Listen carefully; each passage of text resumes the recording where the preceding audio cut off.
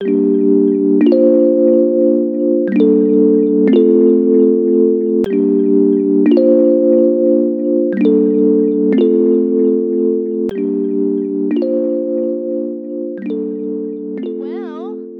hey family. This is kind of a different view with the chairs too, yeah? It's like a live podcast. Okay. But visual. I guess that's what live That's means. what live means. Perfect. Yeah. We're starting off great. This is going to be fun. Yes. So for the last month, we've been in this series on holiness. Everybody following me on that? Are you like, yes, we have been? Any thoughts on that? Are you like, man, I felt good? Or are you like, wow, I've been actually crawling under the pews every week and just not, yep, Zach is like, that's what I've been doing. I've been crawling under the pews.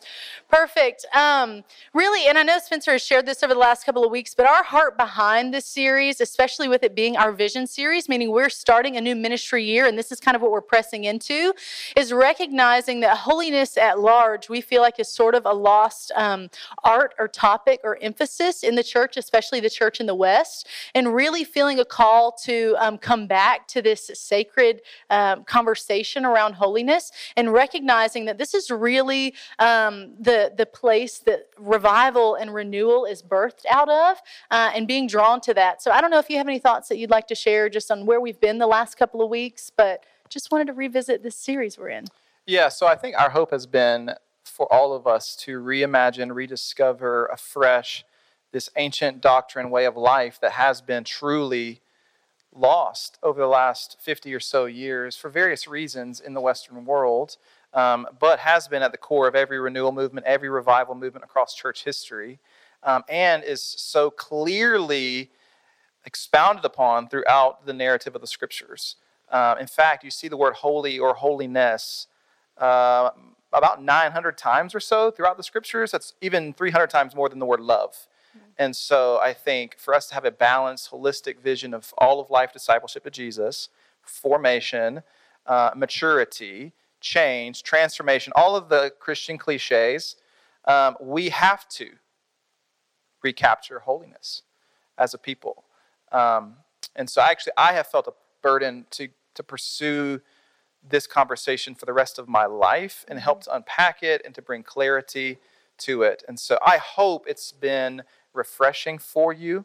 I hope it's been transformative for you. But I do think as we consider even the last couple of vision series, talking about a rhythm of life or all of life discipleship, habit formation, practices. Last year looking at stage theory and stage formation, asking this kind of spiritual cartography question of where am I in my maturity into wholeness, and then moving into this year's vision series of holiness. I think it all builds off of one another. So. Yeah. Good stuff. Last week, we talked about the concept of being holy in all that you do and sort of the doing and the practice behind that.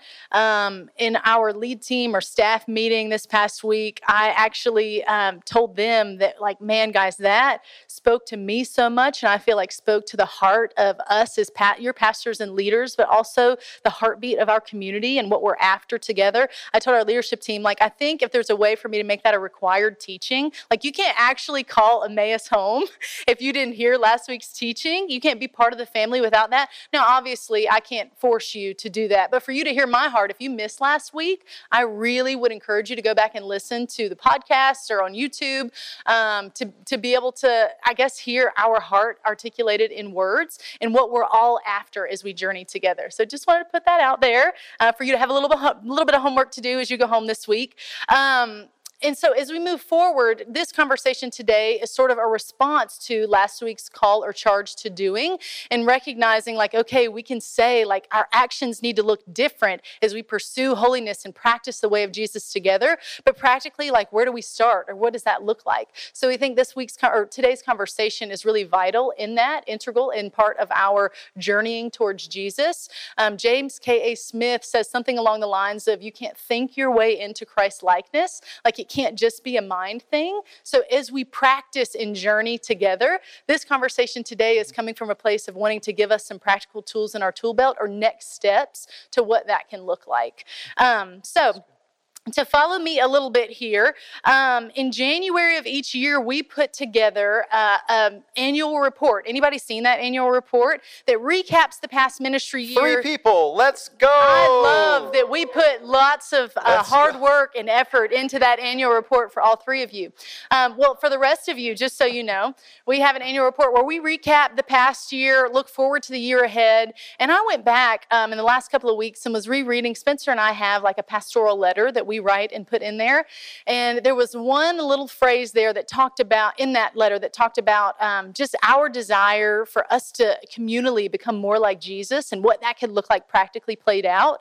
But we said that's all ushered in through prayer and spaces of confession.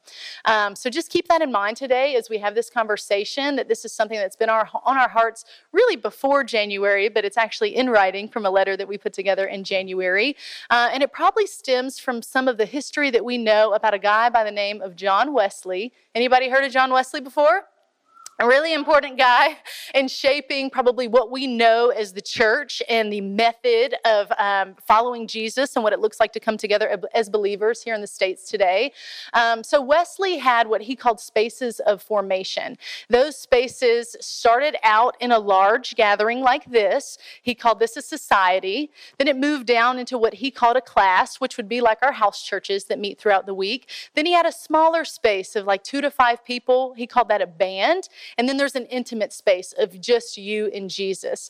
I have a slide. Yeah, here we go. Here's a slide for you in case you want to write that down.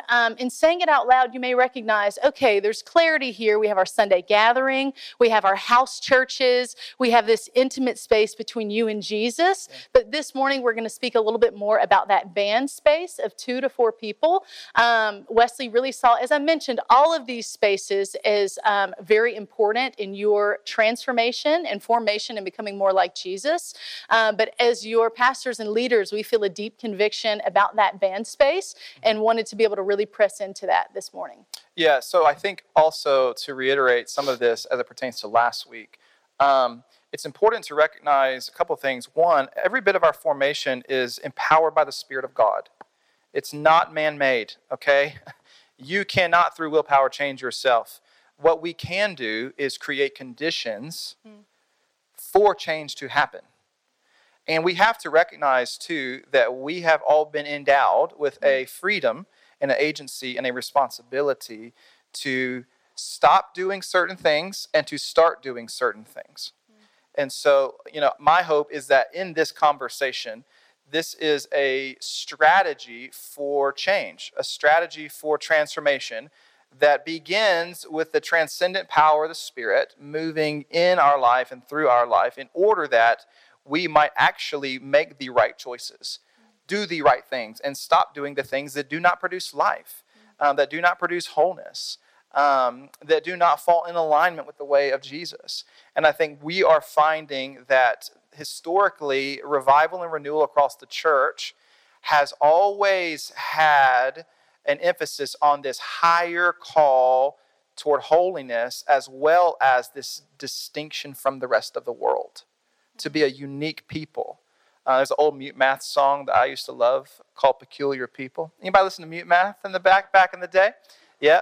And there is this sense that we are to be peculiar people, to be a unique breed in this world. And so in this, my hope is that we are helping create a framework for all of life pathway into formation and discipleship. But we have felt that this space we're talking about today strategically has been left out or not given a ton of intentionality. And I think we can agree that if this is the only space you're in, and if it's once a month, I promise you're not going to become more like Jesus. If it's this plus house churches, you're going to make some good friends, build some great relationships, but it's still probably not enough as it pertains to all of life formation and discipleship. So that's just a couple of extra thoughts as it pertains to what we're going after and what we're hoping to also curtail and stop, and the kind of baseline underneath it all. Yeah, I am going to take something that you said in house church this week. Does anybody love honesty? Like, just be honest, be frank. We all say it, but then sometimes it happens and you're like, oh, I wish you wouldn't have said that.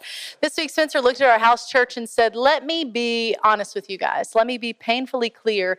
Like, Every ear perks up when someone says that. They're like, oh, what's he about to say? I don't know. I'm like, let me be painfully clear. We have, as your staff and leadership here at Emmaus, we have a strong agenda for your life. And everybody's like, ooh. No, I want to pick my own agenda. I don't want you to have an agenda for my, like, what do you mean? And he said, our agenda, and this is true, guys, our agenda for your life is wholehearted. Every facet, every arm, every piece of you, every piece of your life becoming more like Jesus. Yeah. Being formed and shaped by his ways and his calls and his asks. And so I say that not just to our house church, thank you for all our house church folks in the room, but also to you as our larger community, the corporate gathering here. That is our hope and agenda, not just for your life, but for ours as well. Yeah. So that's kind of the baseline for our conversation today. if you do not want that, you're going to find great tension in this community. And it will be less than a safe space. It will be a very challenging space for you. It will be uncomfortable for you. But if it's actually what you want, it will be a beautiful place of flourishing and connection and change and transformation. But I recognize that sometimes church communities use these kind of generic statements like the best is yet to come. It's amazing. It's wonderful. We're going to be great. We're going to change your life. Listen, this is hard. This is messy. I'm all for this concept called spiritual realism. Let's put it out in front. You're going to experience disillusionment, disenchantment, the mess. It's going to be hard and challenging. You're going to experience relational conflict. Gasp. Right? You're going to be offended. And I just think it's more helpful up front to say, this is reality, but we're inviting all of you to journey together because we feel like along this narrow way there is abundance and flourishing and freedom and peace and wholeness. So let's just be painfully clear from the jump. Is that okay? Okay. If it's not, I'm sorry. Like, it's nice knowing you. Yeah, you know? This is when you get up and leave. Wesley's famous for this saying, there is no holiness but social holiness. So, Spencer, why don't you share a little bit about what that social holiness concept means? Yeah, so, Wesley is famous for saying there is no religion but social religion, and there is no holiness but social holiness.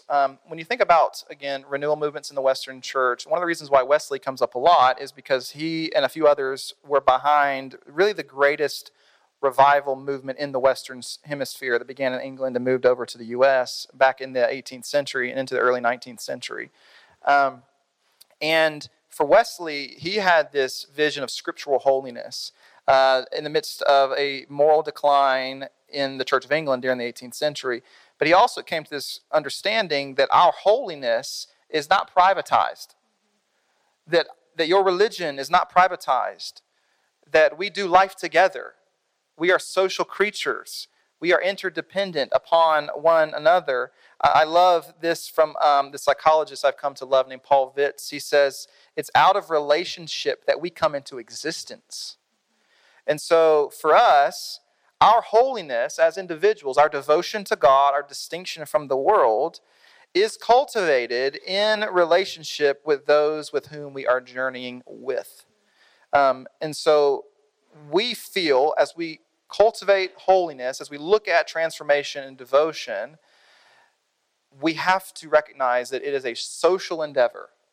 It is a relational endeavor. I also found this interesting. The word individual is found nowhere in the scriptures. 0 times.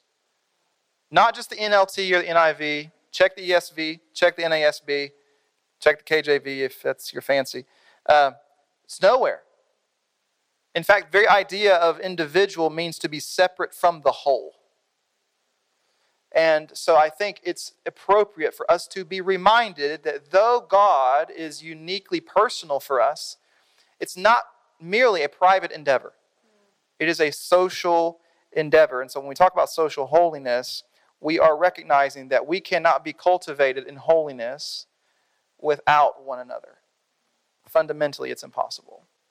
Well, and I don't know what your background and experience may have been. If you've grown up in the church, if you have not, either one is totally fine. But I know my experience was a very individualized, like it's a me and God thing, and really have had a eye-opening experience in recognizing that the Trinity is we serve a triune God, three parts, one God. And so what it looks like to recognize, like even in the distinctiveness of three beings in the Trinity, there is relationship there is community there. And so if we are saying like, hey, I'm living my life in following the way or practicing the way of Jesus, following God and what he wants from me, then we're mirroring or embodying this Trinity and this communal concept. And that has to be done in community. That can't be done as individual people. So I love what you shared there. Let's go ahead and dive in to a passage of Scripture that's been, I think, pivotal for Wesley and his journey towards these spaces of formation, but also for us in our own conviction here. So we're going to dive into James 5 now to talk a little bit more about what communal or social holiness looks like played out. Yeah, so let's read James 5, and I'm going to read this slowly, and I hope that this can kind of plant roots into the soil of your heart this morning. James 5:16 says, "Therefore, confess your sins to each other," some translations say one another, "and pray for each other, so that, or in order that, you may be healed." There are a couple words in that verse that I think you could underline or highlight. Confess and pray are two actions or activities that you can underline or highlight. Circle the each other, the one another, again, the social component in this verse, and a word that I think we forget when we read this, and that's the word healed. Mm-hmm. Healed. In the Greek, the word that's used for healed actually means to make whole. To make whole. So it could read, confess your sins to one another and pray for one another so that you may be whole or may be made whole. And as we've considered holiness, we have recognized that the process of holiness is moving us towards wholeness, completeness, integration, alignment of all of the dimensions of our person towards God and his person, his purpose, and his path. Now, the word confess, some of us are very familiar with, means to acknowledge. And we're going to get into that in just a second in terms of the technicalities around what it means to confess and what confession means. But it means to admit openly or to recognize. Now, the other interesting piece as it pertains to this text is that it is in the present tense. It's in the present tense. So this call to confession or to confess is not a one-time act that you did right before you got saved, quote unquote. It is an ongoing process that you engage in for the rest of your journey with Jesus, this side of eternity. It is ongoing. Your salvation is a whole process that you're in. If you were to ask, I think, New Testament followers of Jesus, when did you get saved? They would be like, I don't know what you're talking about. I'm in the midst of my salvific journey now. And confession is a part of this ongoing journey from justification into sanctification, being made whole, being purified, being cleansed, being molded, being shaped. And it's in the present tense. So it's ongoing. It's not one time. It's also in the middle voice. So it's not active and it's not passive, but middle voice, which is interesting because what that means for us is that we operate as both the subject and the object of confession. Now, only if you're like an English nerd do you really understand what I'm saying. What I'm trying to articulate is that our formation, our discipleship to Jesus, has to be seen through the lens that we are both the subject and the object of our discipleship to Jesus. We participate and something is happening to us as we participate in the journey. It is not just one way. It's not just active. We're not just the subject, and we're not just the object. Some of us think we're just the subject. We're doing all the things. Nothing's happening to us. Or some of us think we are just the object and God's doing all of it. Both are incomplete. You have to participate willingly, as we've talked about. So in this sentence, this verse, something is happening to us, and we are engaging in some activity as well. So you're both the subject and the object of your formation. And now, I know you said we get to the confession piece in just a second here, so I'm assuming that's where you're going next. But I don't know if I'm the only one in the room when we hear the word confess or confession, like if you just maybe cringe a little bit, like that makes you feel uncomfortable? What exactly are you asking All the Catholics are triggered right now. So yeah, let's maybe sit And the ones that didn't grow up Catholic are like, what's confession? Fair enough. So let's sit in that for a little bit. So, how many grew up in confessional spaces? As a child, maybe you're used to confession as a practice. Yeah, not many hands go up, okay? It's interesting how we negate imperatives in the New Testament. But anyway, much of confession has been relegated to three spaces. The first space, it's been relegated between you and a priest once a month, okay? Or it's been relegated to just you and God. The third space is it's been relegated only to a therapist's office. 3 spaces it's been relegated to. Despite the fact that this was a practice of the early followers of the way. It was a practice of the community. Just as gathering is a practice, just as reading the scriptures is a practice, just as eating together is a practice, just as the table is a sacramental act. It was a practice in the early days. It's a practice now. Confession was a communal practice, and it should be a communal practice for us now. Not relegated to just a priest or just to God or just to a therapist, but part of the life of our community as followers of the way.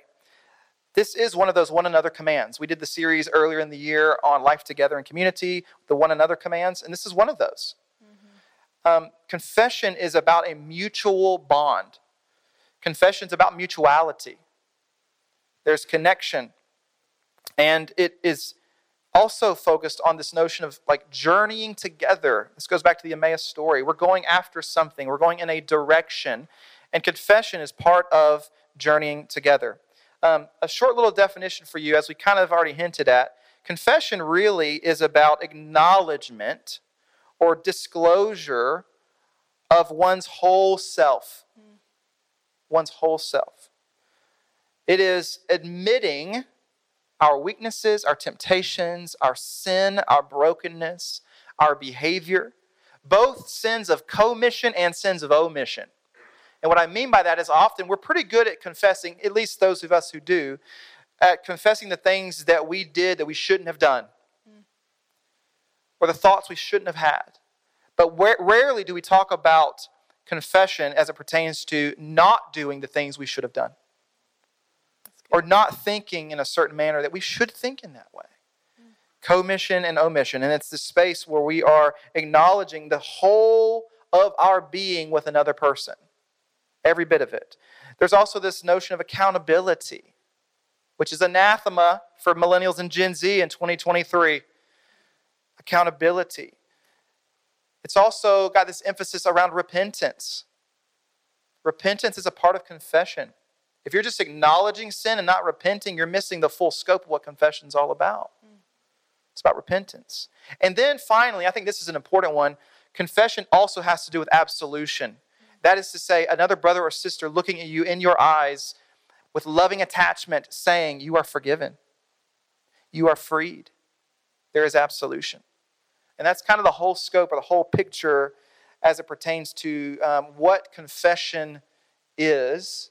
And we're going to get into how we do that. But I think acknowledgement of one's whole self, bringing all of who you are to another person who you are journeying with towards the same goal is the picture of what confession is all about. So. I love that. And the absolution piece of that specifically, I want to come back to in a little bit because I think there's something so beautiful there about being known and seen in our fullness and still being loved. It's also terrifying. It is. It sounds terrifying. Great, though. I would say, though, like it's like, idealistically, that is beautiful. Practically, that sucks. Yes. That hurts. Maybe I shouldn't have said that. We cannot take that out. Sorry if there's kids in it. Anyways, so you mentioned confession being relegated for some folks, that number one, to like the priestly space. I think for me, confession at its peak, which this is still beautiful in a needed space, but at its peak has been more like those couple of moments on Sunday mornings before we partake of communion, where I'm like running through the week in my head, like, Lord, forgive me for that thing. Lord, I'm sorry for that thing. And I think there's something, like I said, beautiful about, like, that's a needed first step. That's beautiful. And communally, like, we're going to have a liturgy together at the end of the service today where we communally declare that to the Lord. Yes. And I think, like I said, beautiful, needed, just not the fullness of it. Yeah. And in my preparation for our conversation today, I heard, parallel that I thought was captivating. And that's that recognizing the New Testament concept of confession looked a lot more like an AA meeting than that moment that I mentioned at the end of a church service coming down to take communion. In an AA meeting, everyone's sitting around, and the first step in AA is, it says, we admitted we were powerless over alcohol, that our lives had become unmanageable. And I think even the verbiage there's such a powerful tool in the work of our transformation to recognize that we were powerless over sin in that moment, that we chose something that wasn't what was best for us, and that our lives are not our own to manage. Like, I am not capable of the best things and the best choices in all spaces, but praise God that He is. In that moment in AA, when you're in a circle admitting your own defeat, and you have brothers and sisters around that circle looking back at you, choosing to still love you and accept you in that moment, I think that's glorious. So let's talk a little bit about why confession or accountability is necessary in the first place. Yeah, back to even the AA reference. If you don't know, AA is very successful. It's a very successful program. And I do think that we have a lot to learn as it pertains to the 12 steps, even. In confession. So I just wanted to kind of mention that as we consider even confession, looking at this example with AA, like, it works. It actually works. And I just wanted to kind of, affirm that. So, why is confession necessary? Why is accountability necessary? A couple of things. One, Gandhi is famous for saying love is the strongest force that the world possesses. Strongest force. So if love is a force, then that means to love another is to move them in a specific direction. To move them in a specific direction. And I think that as we consider loving one another, we have to take into account the direction in which we are loving people in and what we are loving them toward. I kind of hinted at that last week, that Jesus is the master at this. Jesus was never just indifferent about sin. Love is not indifference. Love is not just neutral. Love actually moves another in a specific direction. Classically, it's defined as to will the good of another at a philosophical level. And so when we think about Jesus, a couple of encounters come to my mind. One is Jesus and the woman caught in adultery. Right? He advocates for her. He stands in the gap for her. He attaches to her. He sees her. He joins arms with her and looks at the crowd and says, you who have no sin, cast the first stone. Yeah. He advocates for her. Then he looks at her and says, go and sin no more. Right. He is loving her in a direction. Right? Same thing with the woman at the well. Has this moment with her. And he's like telling her whole autobiography right there at this well. And she's like, what is happening right now? And he kind of rebukes her and ends up saying, like, if you knew the living water that was here, like, you wouldn't be asking me for a drink, right? And he's loving her in the direction of holiness. So it's a necessary space because we need other people alongside of us to help us ask the question, am I moving in a direction that is after Jesus and His vision and His way in this journey? And to love another is to move another into that direction. I just want to interject, and maybe we're all on the same page here, but the weight of how countercultural what you just said is kind of like, I just want to make sure we're all seeing that weight, because the culture around us defines love very differently. Sure. It accepts everything. It affirms everything. But that's not what you're saying at all. It's not at all what the word actually means. Like at a definition level, like we assume love primarily means desire. And there's an aspect of that, but in the scriptures, love is an action. It's a choice. It's something that we do. It's a motivation behind what we do. And so I think for us, to love another person is to actually orient ourselves to help push them in a specific direction. So for instance, if I just look at Selah and just say I love you for the rest of her life and never help her move in a specific direction, homegirl is not going to step into a place of health or wholeness. There has to be a level of correction at some point to the ones in which we love. If there's a healthy attachment, if there is a mutuality. And so I want to recapture that essence. That to love another person is to say we're moving in a specific direction. It's not just to gaze at each other's faces. It's actually to be looking at the same direction. That's the most important. Yeah, so good. That was all. I just wanted to stop and say, wow. Okay. That's different than the world around us, you know? Yeah. The other aspect of this, too, is in Matthew 28, when we see the Great Commission, we get focused primarily on this evangelistic call. Go make disciples and baptize them. Let's do it. But we forget to teach them how to obey. Yeah. It is in this space that we are able, I think, to embrace obedience, to embrace what it means to trust in the teachings of Jesus. A lot of us have knowledge of what Jesus did command, but are we obeying what he commanded? It's a fundamental question we have to ask. A couple of other aspects of this in terms of why it's necessary is that we tend to be blind on our own. We are pretty much unaware. Much of our behavior is unconscious. A lot of the things we do is out of habit. Carl Jung, who's a famous psychoanalyst, calls this our shadow side. All of us have a shadow side in terms of weaknesses or tendencies that we may have, habits that are unhealthy, wounds, or sin. And so we need other people in our life to shine a light into those shadow spaces and to help us become aware. I think a good example of that, too, for anyone in the room who might be married, or even if you've had a roommate before. Anybody had a roommate before? I was told heading into marriage, I should have been told this heading into college with a roommate, that marriage would be the most painfully clear mirror I ever looked into. I don't know about any of the other married folks in the room, but I thought that I was a pretty decent human being. And then I got married, and I had this glaring image of myself staring back at me, and all of my pride and ego and selfishness and like weird things that I was fixated on. And I was like, and then I blamed it on Spencer, right? Like, man, I got married and you made these things happen.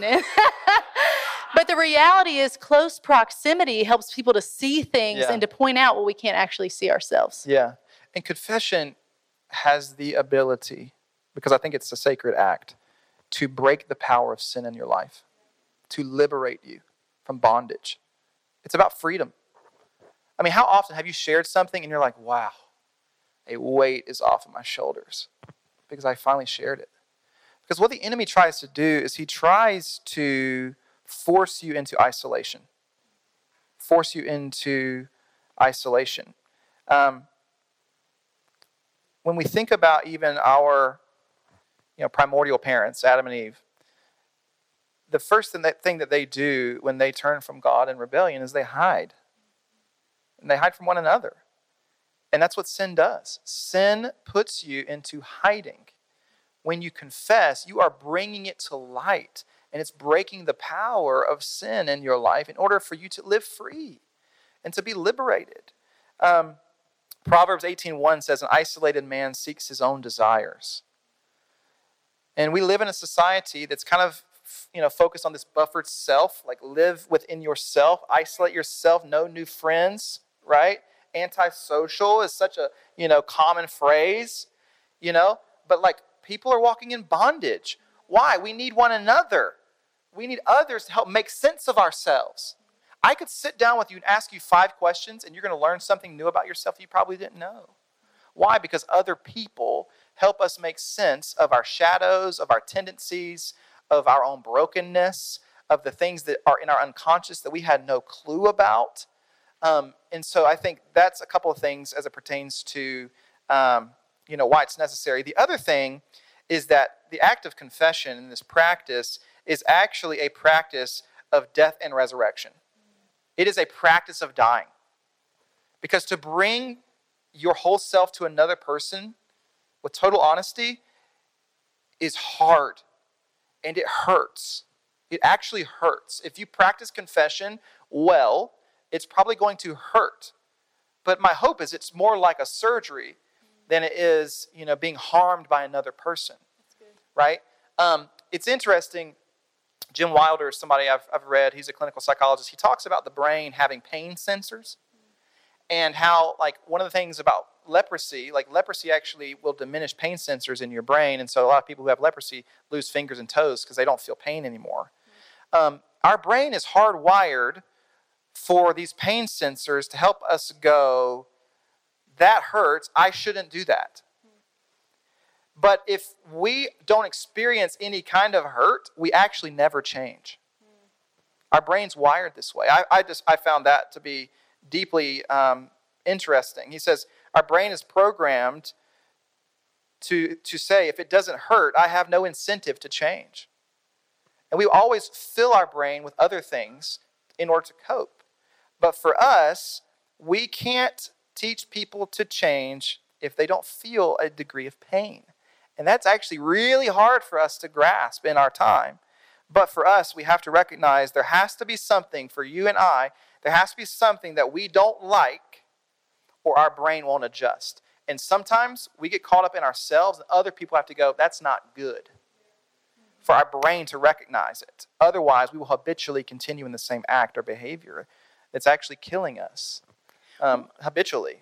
Well, and I love, you mentioned the healthy attachments thing earlier, and if you look into more theory around those healthy attachments, we were actually created in a way that that's where healthy attachments are formed. When we're able to make a mistake and apologize, or maybe a sin is called out and we're forced to a place of repentance and apology, the healthy attachment is formed that much stronger than if we would have never done something wrong in the first place. Yeah. That's mind-boggling, that I am wired in a way that for me to get closer to those around me in the body of Christ, or anyone for that matter, I am better set up for success in that relational connection if I mess up and have the chance to apologize than if I would have never done anything wrong in the first place.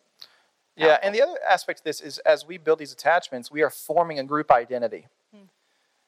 We're saying things like, this is who we are. This is what we do. There's not a lot of you, and there's not a whole lot of I. There's a we. And you're able to sit in front of someone and say, this is not who you are. This is not your destiny. We are meant to live this way. We are meant to move in this direction. I'm with you. We are together. And I think that's where we move from toxic shame to the benefit of our brain recognizing that activity is not good for me, but I have someone who's going to walk with me through it. Yeah, that's good. Fundamentally different. Wilder says we have 90 seconds to move from shame to joy in a conversation with another person. Because when you bear your burdens and you share something that another person's probably going to have a certain response to, you're going to feel a sense of shame. It's an emotion. But how do we redeem shame in the brain? It's through joy and attachment with another person that looks at you and says, I see you, I'm with you, let's move in this direction. So good. Right? It's like someone coming up to you and going, your breath stinks. Like, you ever done that to you? Your breath stinks. And you're like, oh, I feel shame, literally, right now. I do. Or saying, hey, here's some gum. I got you. Here's some gum. Right? There's a little bit of a difference. Now, that's a very shallow, reference. But there is a difference when someone's saying, you got a booger in your nose, man, versus someone giving you a tissue, slipping you a tissue and say, hey, it's all good, I got you. We need someone to say, your breath stinks, man. But here's some gum. I'm with you. You're right? It's like the coach who just screams at the kid. What are you doing? That was terrible. You're terrible. Versus saying, hey, you made a bad play, man. But we don't do that. We've been going over this in practice. Let this be a learning opportunity. Yeah. Let's not do it again because that's not what we do. Big difference. But here's the thing. Because we live in a time where we have a low relational IQ, the moment that someone brings something up, we retreat. We leave. You know why? It's always easier to leave than it is to stay. And all of us are wondering why we're so lonely. Yeah. Because we cannot commit to the very thing that we long for. Because we're terrified. But we actually need someone else who is willing to look at us and call out sin while their arms are locked with ours.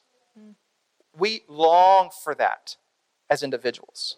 And so I think that's what we're going after. That's what we're calling people to. But we have to recognize that there is a level of pain involved in it in order for us to change.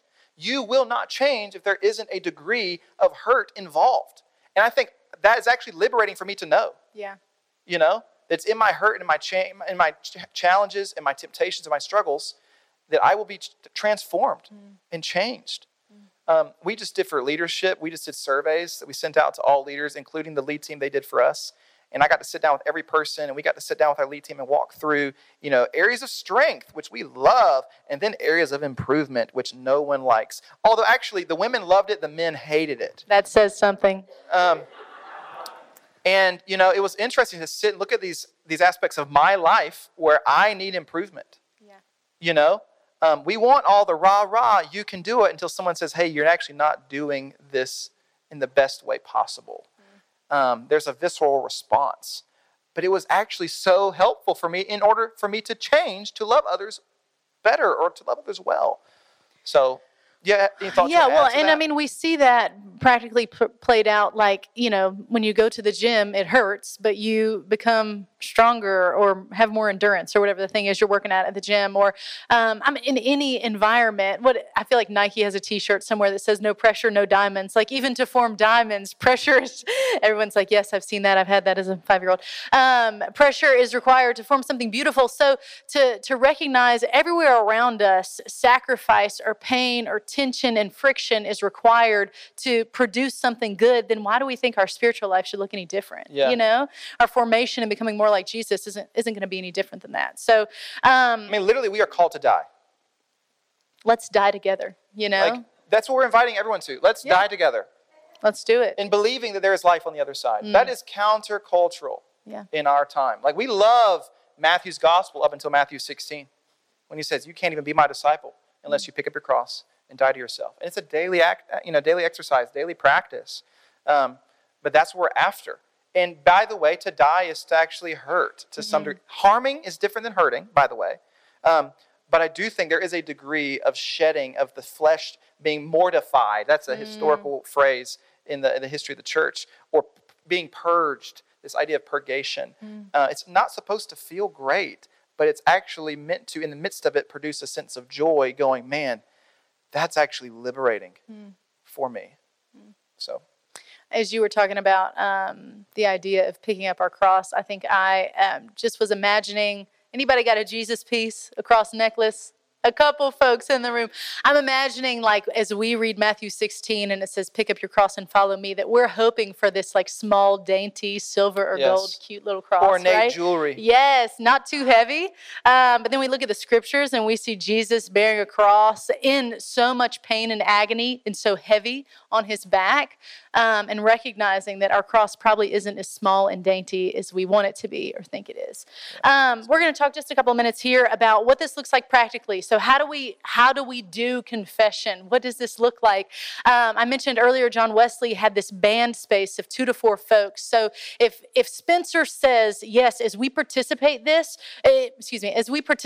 in this act of confession, we will become more like Jesus. I don't know about you guys, but I'm like, okay, let's do it then. How do we do it? Like, I want to become more like Jesus. So what we are prescribing is maybe the word that comes to mind. If you want to become more like Jesus, our recommendation or our charge to you is to band together with 2 to 4 people. You're going to meet on a consistent basis. I have all of this written on a cute little piece of paper as you walk out the door today. You're going to meet on a consistent basis. And by consistent, I mean weekly or bi-weekly. And I don't know about you, but like the idea of adding something to my schedule, it can be a little bit overwhelming. But when I recognize, hey, there's fruit fruit that's attached to this is I'm meeting with one, Yeah. 2, 3 other people to bear my soul.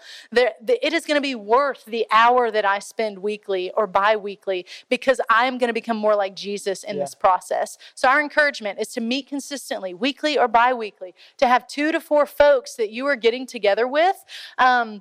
You're going to be walking through some questions that I have on that piece of paper for you by the door. Really, that is to help facilitate a discussion around confession. At some point, my hope is that that's going to become a little bit more natural for us and we won't have to follow questions. But the reality is most of us probably aren't used to sitting down with a couple of other people and bearing our souls.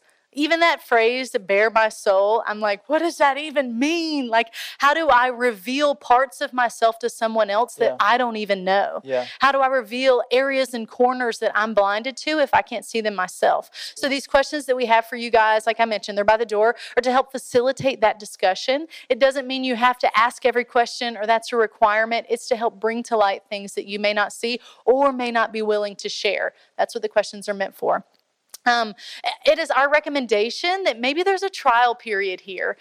Spencer might not like that I shared this, but heading into, really it was around the COVID time, I started to feel a conviction around Sabbath and recognizing like, wow, this is clearly laid out in the scriptures, but I actually have never heard it or practiced it or like stepped into it before. So around the time of the pandemic, I felt the Lord say, like, you need to practice this. And my response is any, godly, God-fearing woman was like, I'll give it a try, but I'm just not sure if I'll commit to it, Lord. So I told the Lord, anybody ever work out deals with the Lord? Here's my deal. Like, Doesn't Lord, go well. And this one went all right.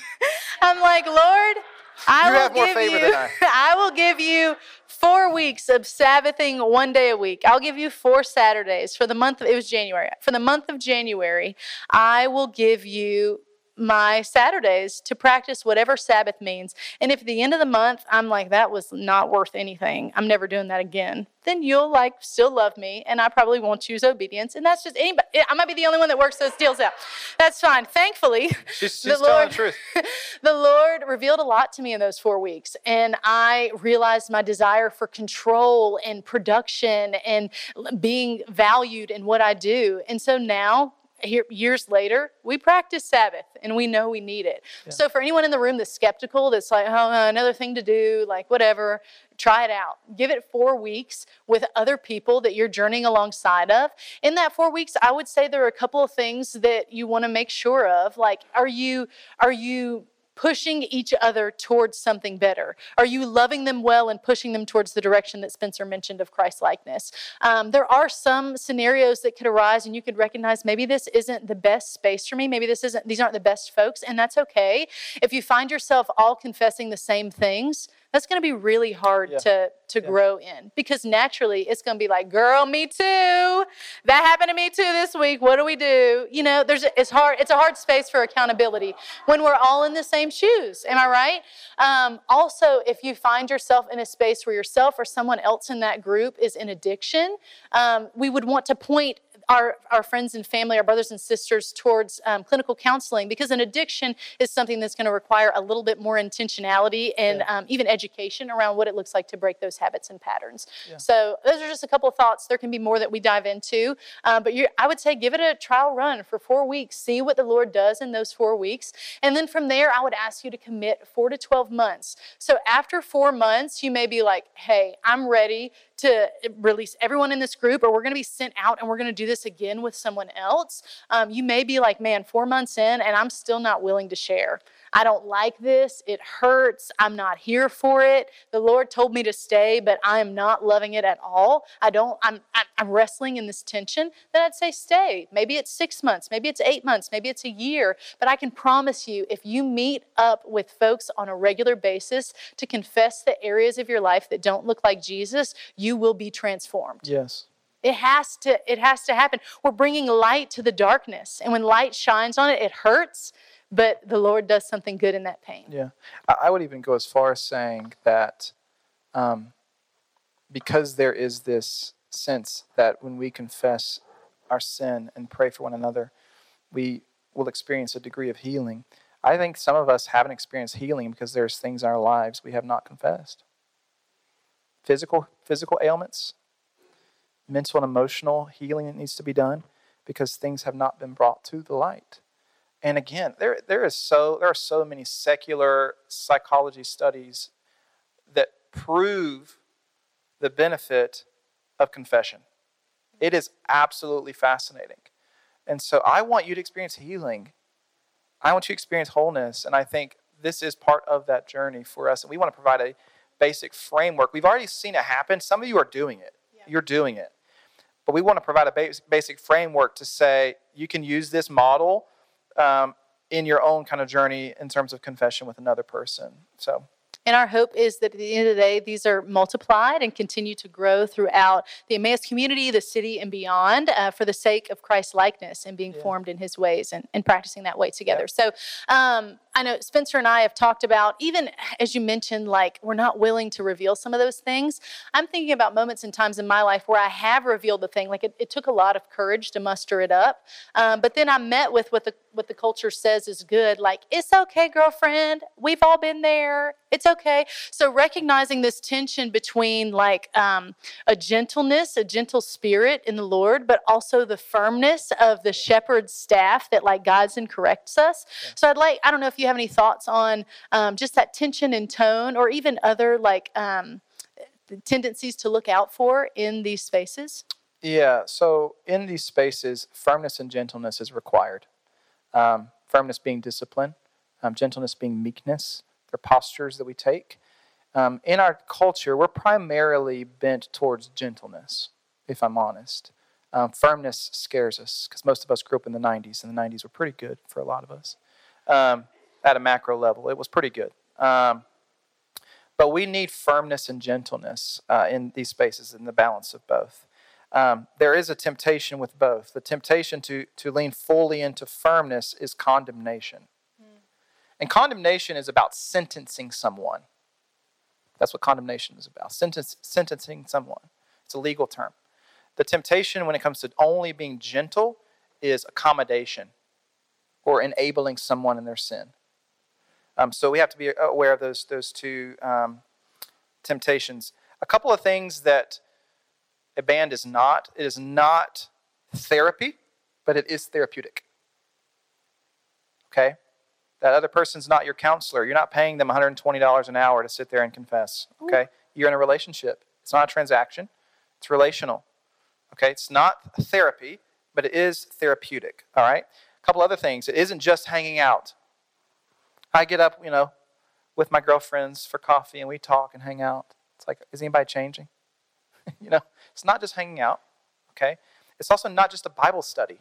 This is where I think the Protestant Reformation has been good, but also we've kind of thrown the baby out with the bathwater. We have so much Bible knowledge in the Protestant world and like such a lack of discipleship. We're missing something. We have so much knowledge, but there's very little confession and this sense of like all of life formation and behavioral change. So it's not just a Bible study. The scriptures can play a role if you would like for them to, but they don't have to. It could be confession and prayer, and that's it. The other thing is there's a temptation to embrace what I call niceness. All right? I read something this past week that said the cult of niceness has permeated the church. Did you know that the word nice originally meant foolish, ignorant, and careless? So when we look at our little, son or daughter or even our friend and say, that wasn't nice. Maybe it was. Maybe that was foolish, We're not about niceness. Kindness and niceness are very different. Niceness usually is about self-serving. Okay? But we want to be kind, and we want to be gentle, we want to be firm as well at the same time. People also, they need love and value, but in this time, people also need empowerment and courage.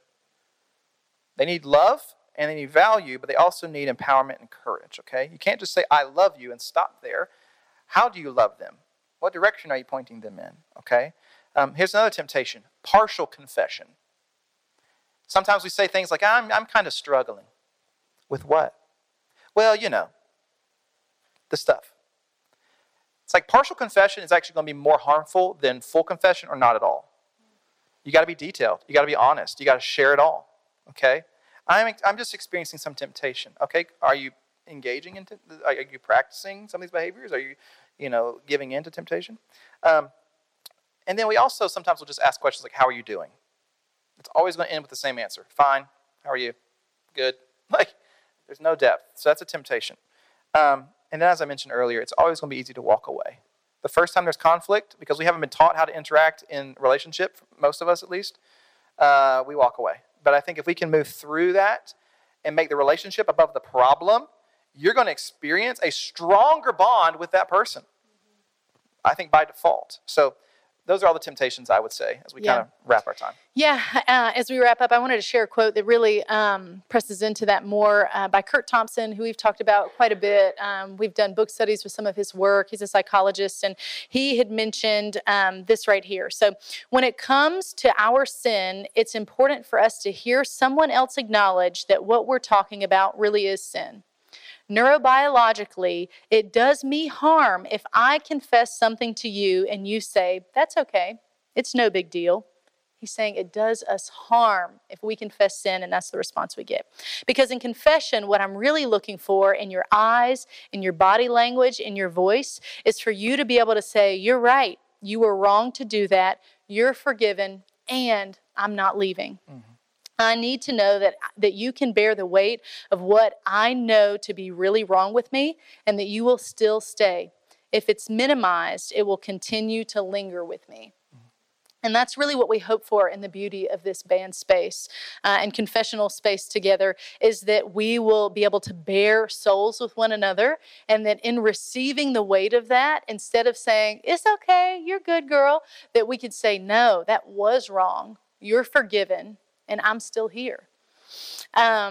In closing, I just want to point out that, as I mentioned before, this confessional space fits into the agenda that we have for your life.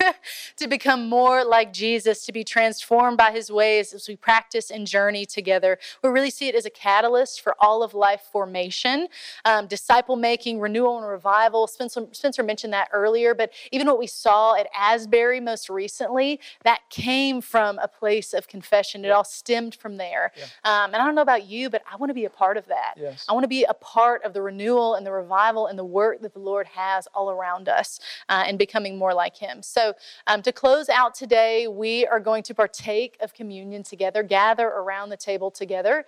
I do have a new liturgy that I'm going to have us read, and I think it's our hope that this is a liturgy that we'll read before communion moving forward as a church body, to posture ourselves in a place of confession and repentance to the Father, not as an end goal, but as a starting point, and to remind ourselves that there are deep recesses in our lives, in our habits, in our closets that we like to leave in the darkness, but the Lord wants to shine a light on that for us to become more like him. So I'm going to invite us to read these words on the screen together in hopes that it is the starting point for confession and transformation.